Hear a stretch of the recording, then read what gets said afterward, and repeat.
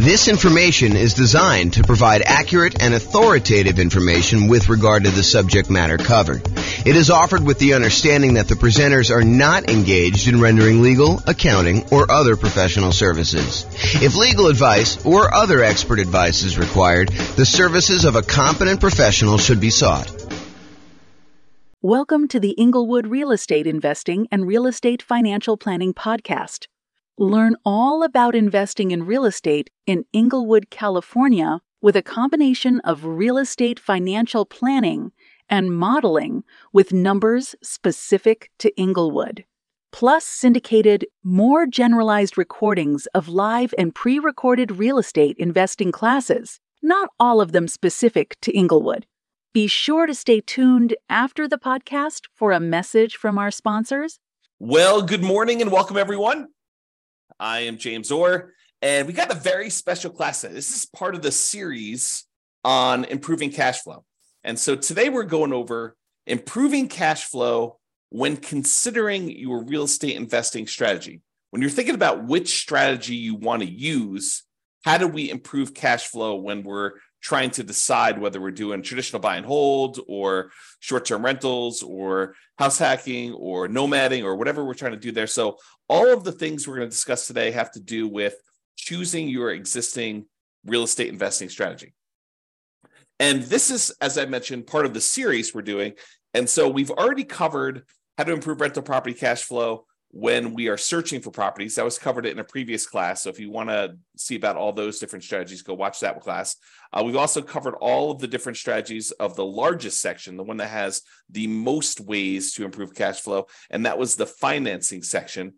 Today, we're covering this, how to improve cash flow during the improved strategy phase. We'll talk about these different options. And then we've got some future classes coming.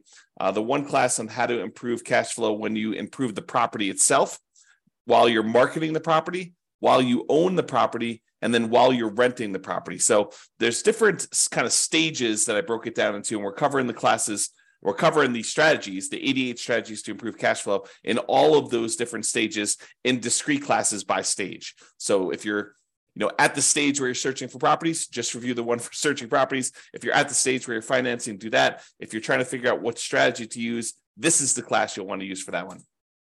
Okay. So when we're thinking about improving cash flow is really made up of how much income you have coming in on the property, all the different sources of income, especially the rent, but then also things like laundry or renting out different parts of the property, or maybe you add in additional services like landscape service or internet service or things like that nature. So there's different strategies of rent or different sources of income like rent, and then all of the other sources of income you have in the property, minus, in order to get cash flow, you have to subtract out all your different expenses. And your expenses are, your mortgage payment, taxes, insurance, maintenance, property management, vacancy, like all of those different things are expenses. And so when you think about how do you optimize, how do you improve cash flow on property? Well, it really consists of two different parts. How do you maximize the income you have on a property? And then how do you minimize all of the different expenses? And a lot of the things we're going to be talking about here today in this class have to do with maximizing income. Although a couple of them have to do a little bit with minimizing expenses, the majority of them are maximizing the income on it. So be sure to consider the impact of both income and expenses and the additional work involved and the value of your time when you're considering all of these different strategies to implement. Because some of the strategies, as you'll find out, they are significantly better cash flow, but they also require a lot more of your time and effort in order to implement them. So just kind of keep that in mind. All right, since we're talking about strategies, this is the list of the different strategies that we've broken out for real estate investing. So I'm not going to cover these because this is going to be covered in its own separate class. However, this is the list. So I'll just run through the titles and you can kind of research these if you want to dig deeper. Buy and hold, real estate investing, buying a property and renting it out and holding onto it for a long period of time. The nomad strategy, buying a property, moving in as an owner-occupant, living there for at least a year. It's a requirement of the lender. Usually do this because you can get very low down payments or nothing down payments, and you get improved interest rates, which could lead to some improved cash flow on a property. So you go move into the property, live there for a year, then you convert the property that you just lived into for at least a year into a rental. You buy another property to move into, and you repeat this process until you have as many rental properties as you desire. So that's the nomad strategy. House hacking, which we'll cover a little bit today, because it's one of the strategies we're going to discuss, that is renting out any part of a unit that you're living in. The most common example is you buy a duplex, you rent out one side of the unit, and you live in the other. But it could just be renting out, the property to roommates. You buy a single family home with 4 bedrooms, you live in one of the bedrooms, you rent out the other 3 or even just one, and that is considered house hacking. And there's some variations on that, which we'll talk a little bit about today as well.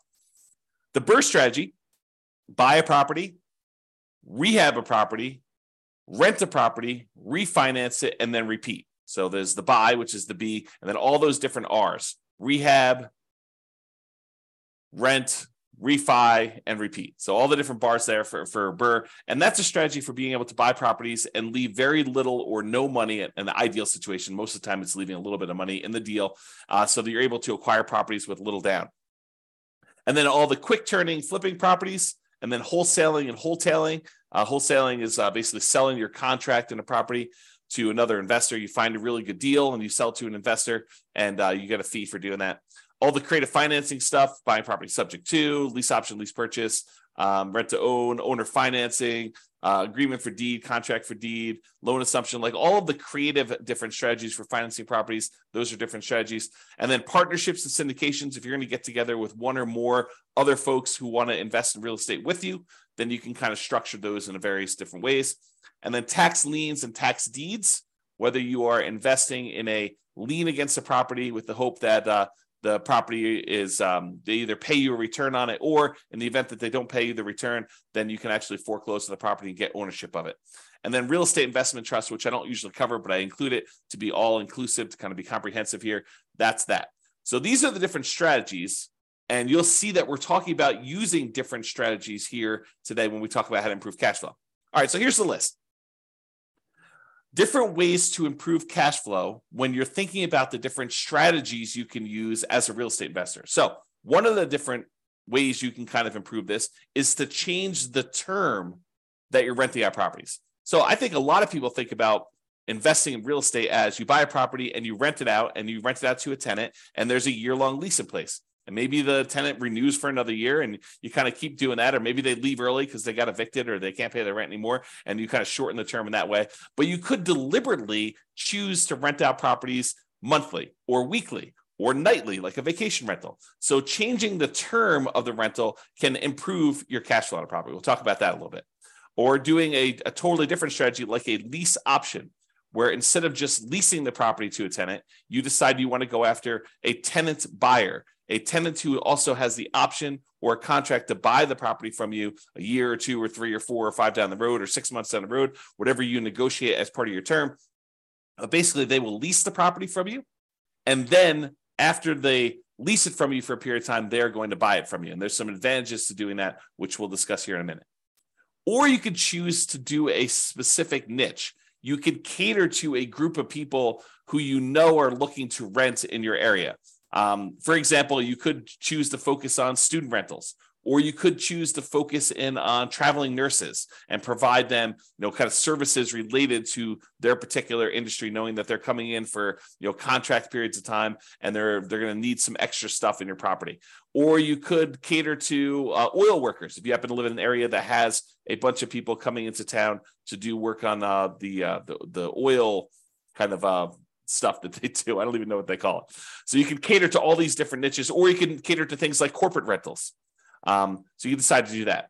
And then I'll kind of group these last 3 together. They're all really versions of house hacking, in my opinion.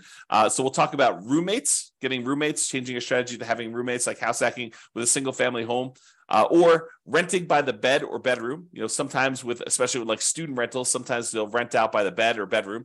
You might rent out by the bed if you're putting 2 students per room, or you could rent out by the bedroom if you're renting to maybe a graduate student or something like that. Or you could rent by parts. In some cases, you may be renting to renting a property where, you rent the garage separately, or you rent access to the community swimming pool separately, or you rent access to the storage units on the property, like the storage shed where somebody wants to be able to store something or whatever they're doing there. So those are different ideas, and we're going to go into those in detail here. All right, so let's talk about term. So related to term, so term is going to be basically changing the duration of your lease term. So you can either do a daily rental, things like vacation rentals, or there may be some situations where you might rent by the day, or you could do weekly rental. I guess it would be a variation of vacation rental. But I was thinking of if you rent your property out for the Super Bowl weekend, that may be like a daily rental or maybe a weekly rental. But it's all sort of covered under that short-term rental, vacation rental thing. So you could do daily rentals. You could do weekly rentals. Weekly rentals could be a good strategy, or monthly rentals. Instead of doing the weekly, you could do monthly. Or the traditional way of doing this, I think the most common way that most folks are familiar with, is yearly rentals. So in addition to changing the term of your lease, a lot of times you're changing what you're providing with the rental, whether you're providing the house furnished or unfurnished. And so realize that you may have sometimes significant additional startup costs if you're changing the term of your strategy from a year-long lease, which you may be renting out a vacant property, although you could do a furnished year-long lease, and do instead a more of a completely furnished turnkey. Someone shows up almost like a lodging hotel sort of situation where you allow someone to come and stay in the property like that. So typically, rent increases as the duration decreases. So the shorter the term of your lease, typically the higher the rate is. There are probably some exceptions to this, but overall, that's the general rule of thumb. Shorter terms tend to be more expensive than longer terms. Now, the other thing to watch out for, if you're going to go and do the strategy where you're going to change from doing year-long leases to short-term rentals, which could be significantly higher income on the property, you also have to watch out for increased expenses, like increased vacancy expense. You're not going to have 100% of the nights occupied in most cases. There's probably some exceptions to this, but in most cases, you're not going to have 100% of the nights occupied if you're doing some type of short-term rental or vacation rental. You might have 50% occupancy or 70% occupancy or 30% occupancy. So just realize that you may have increased vacancy for doing that. You may also have an increase in marketing costs. Whereas you may market to find a tenant for a year, for the 60 days or so prior to the lease expiring to get your next tenant. If you're doing a vacation rental, you may be advertising on all of the kind of short-term vacation rental type websites, and that may significantly increase your marketing costs and time. And then also your management costs may be much higher. If you're doing short-term rentals, you may have a significantly higher cost to get the property ready for the next tenants, kind of like being in touch with the tenants, kind of doing your contact and making sure everything's ready to go for the short-term rentals. Things like that could be increased by doing a shorter term. And then finally, in some cases, the maintenance on a property on short-term rental could be slightly higher depending on how things in your property wear and what it costs for you to keep up with maintenance on the property for doing that. Replacing things that you might not have in a long-term rental, like linens or shampoos and things of that nature. Like, you could have a pretty significant increase in cost for doing that as well. But in a lot of cases, not every case, but in a lot of cases, those costs are more than made up for by doing the short-term rental. So this class, by the way, is not intended to be like, this is how you do short-term rentals. This class is intended to be like the overview of how do you improve your cash flow and things to consider, then go research. If you're interested in doing short-term rentals, you want to go dig into that particular strategy to become an expert at that particular strategy. Okay. All right, let's talk about lease options. And when I say lease option, I'm talking about the whole kind of like rent-to-own family. Lease option, which is a lease with an option contract. Lease purchase, which is a lease with a purchase contract. Rent-to-own, which is a generic way to describe these, or lease to own, which is another generic way to describe these. So like I'm talking about that whole family when I say lease option. So I'm not specifically calling out lease option. I'm using it generically. Okay, this tends to provide the lease with option where you find a tenant buyer who wants to lease the property from you with the intention of buying it from you 3 months, 6 months, a year, 2 years, 5 years down the road. It tends to provide exceptional improvement in cash flow in markets where the cost to buy is significantly higher than the cost to rent. In other words, where the price to rent ratio is less than ideal. So if you're in one of those markets where it's really hard to make cash flow work, putting a reasonable amount down, because the cost to buy a property is so much higher than the cost to rent a property, this could be a great strategy for you to consider. If you think about it, and I'll just name some numbers here. Let's say in your marketplace, if you were to go try to buy a property, the mortgage with taxes and insurance and everything on it is close to $3,000 a month. But rent on that particular property is, low 2000s, 2,200, maybe 2,000 even, maybe 2,400. But there's a significant difference between what a property would rent for, and even if you put 20% down or 25% down, what the property would cost you to buy. If you're in a market like this, lease option could be an interesting strategy. Why? Because when you're talking to someone who is coming in, they're leasing the property with the intention of buying it later, you need to talk to them about what it's going to cost them to buy the property.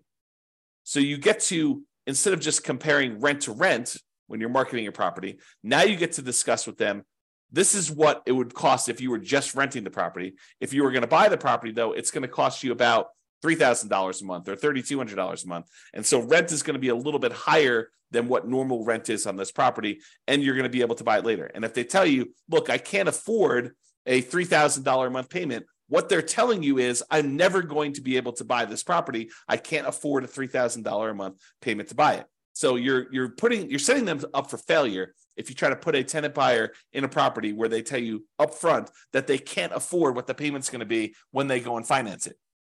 If the only way they can afford the property is when they're renting it, then they're never going to be able to afford the property. Now, there's exceptions to this, right? Like someone comes into a windfall of some sort and they're able to get a big enough down payment where they could buy it all cash and they no longer have a monthly payment, or they get a big enough down payment where they're able to do that, or they think the interest rates are going to go back down. I'm not sure I would be speculating on that, but there are some exceptions where that's the case. But if I would want to put a tenant buyer in a property, if I wanted them to buy the property, which I think I want to play win-win, right? You want someone to be in a deal where they can actually succeed through the process that you're helping them do. You want them to help them buy the property. You don't want to put someone in the property where they're never going to buy.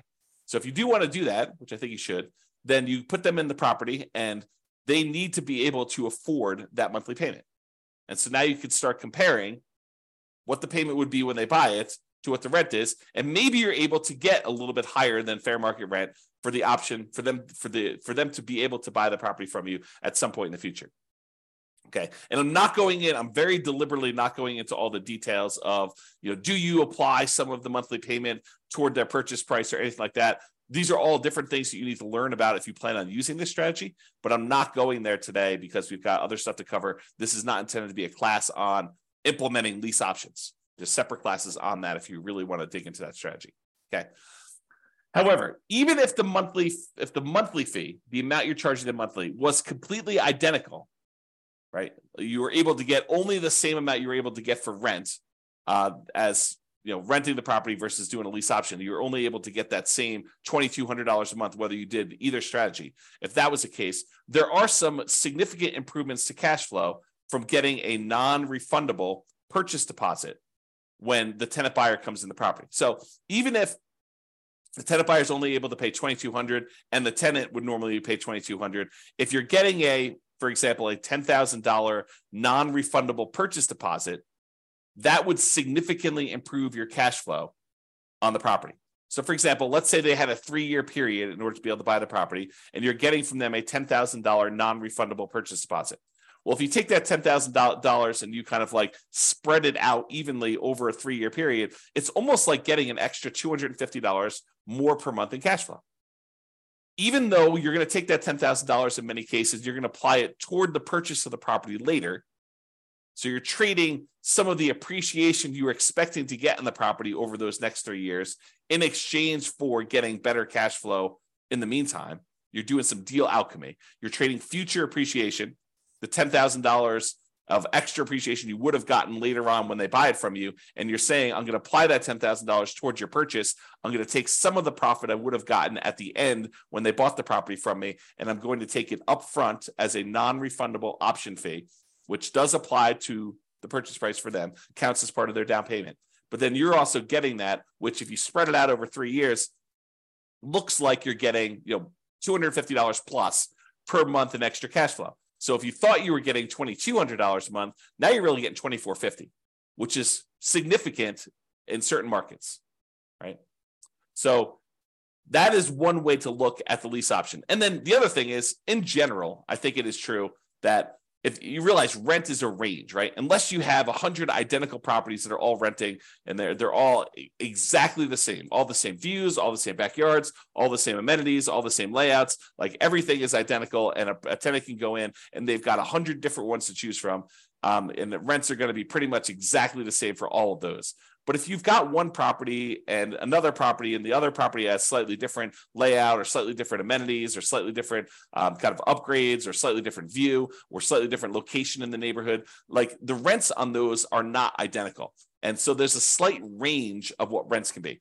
If you're a really good marketer, you might be able to get a little bit higher. If you're not such a good marketer, maybe you're going to be a little on the lower end. So realize that the rent is not an exact number, and rent ranges vary. And if you're doing a lease option, you're giving someone the ability to buy a property from you, you're almost always going to be on the top of that rent range. You're usually not going to be on the low end of a rent range by putting a property up for lease option, because you're adding something that is extra, that is special, that's valuable to them. So you're almost always going to be at the minimum at the top of the rent range. And in some cases, you're able to get a premium. Okay. And one of the other little perks of doing lease options is you might also improve your cash flow through slightly lower maintenance, slightly lower vacancy, and slightly lower management.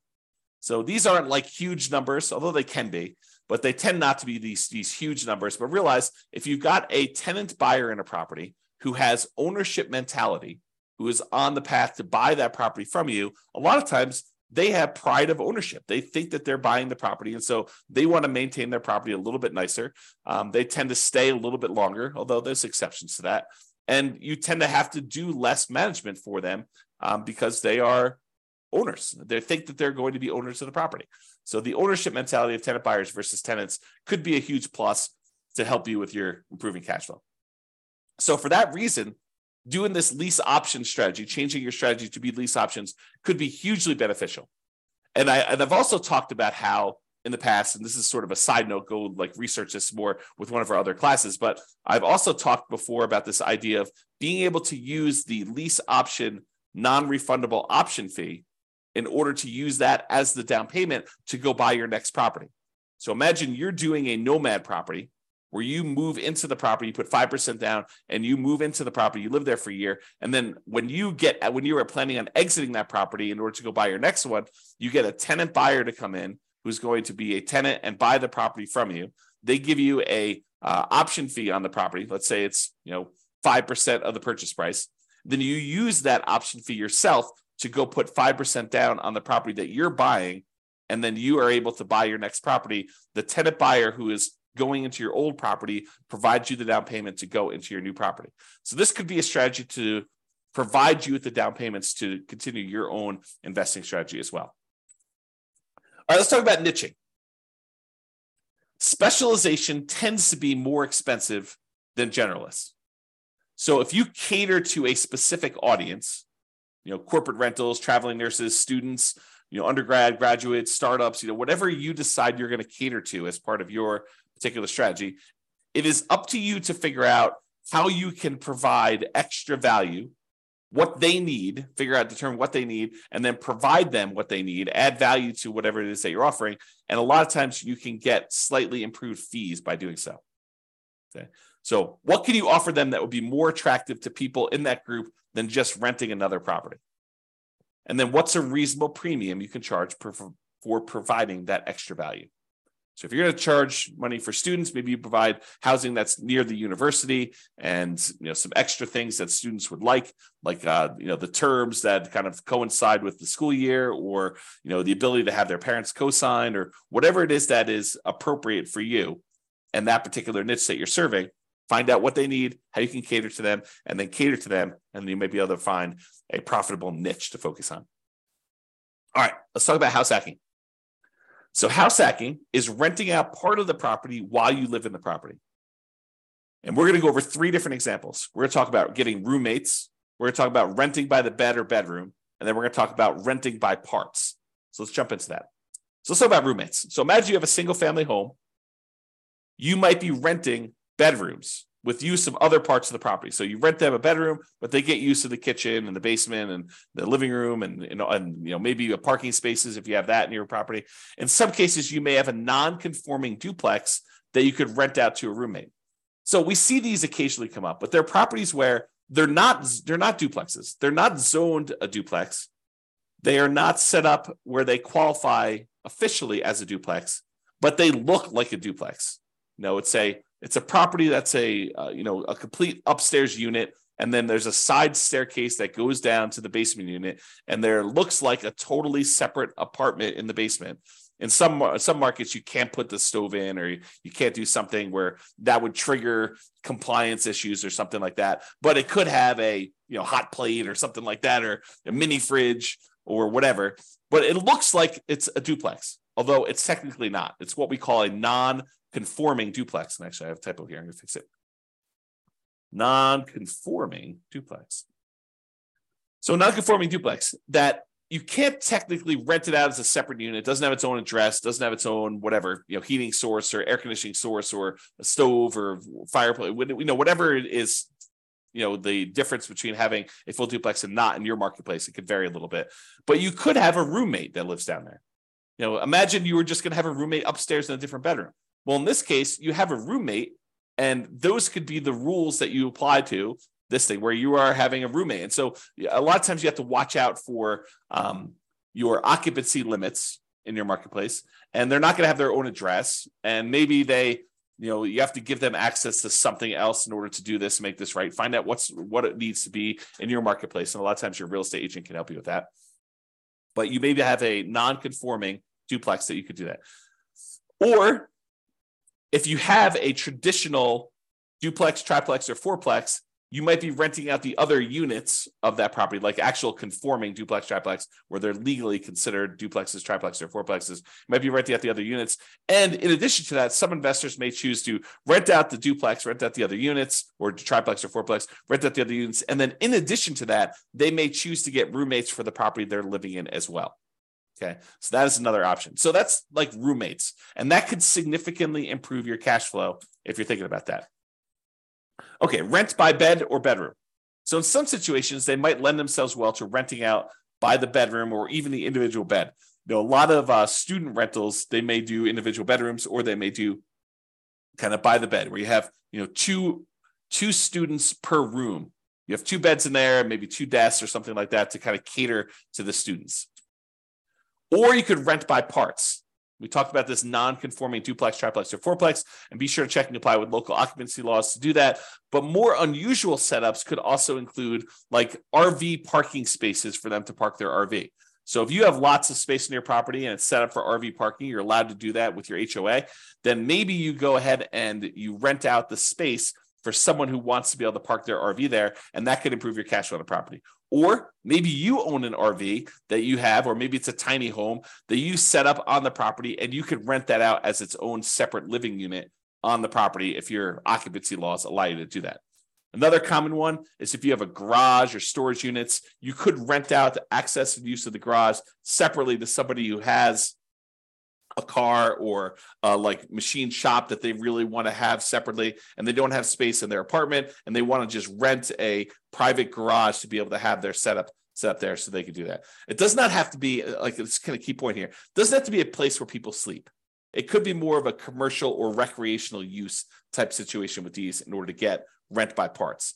Another example would be use of the community pool. In some neighborhoods, by being a member of the HOA, you get use of the community pool. You may not want to use that. Maybe you get wristbands that'll give you access to do that. Maybe you maybe you sell the rights for a family to use your wristbands. So maybe make sure you check with your HOA to make sure this is legal. Or maybe it's use of the rec center. They've got a gym set up down there, or if somebody wants to have weekly meetings for their, whatever, their club, book club, knitting club, game club, whatever they want to do, and they want to have use of your recreational center, and you could rent out use of that by giving them access to your rights to do that.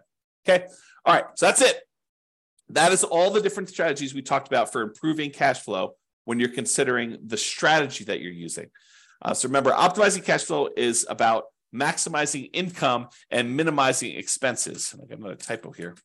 The strategy you decide to use will significantly impact the income and, to a lesser degree sometimes, the expenses you're likely to experience on a property.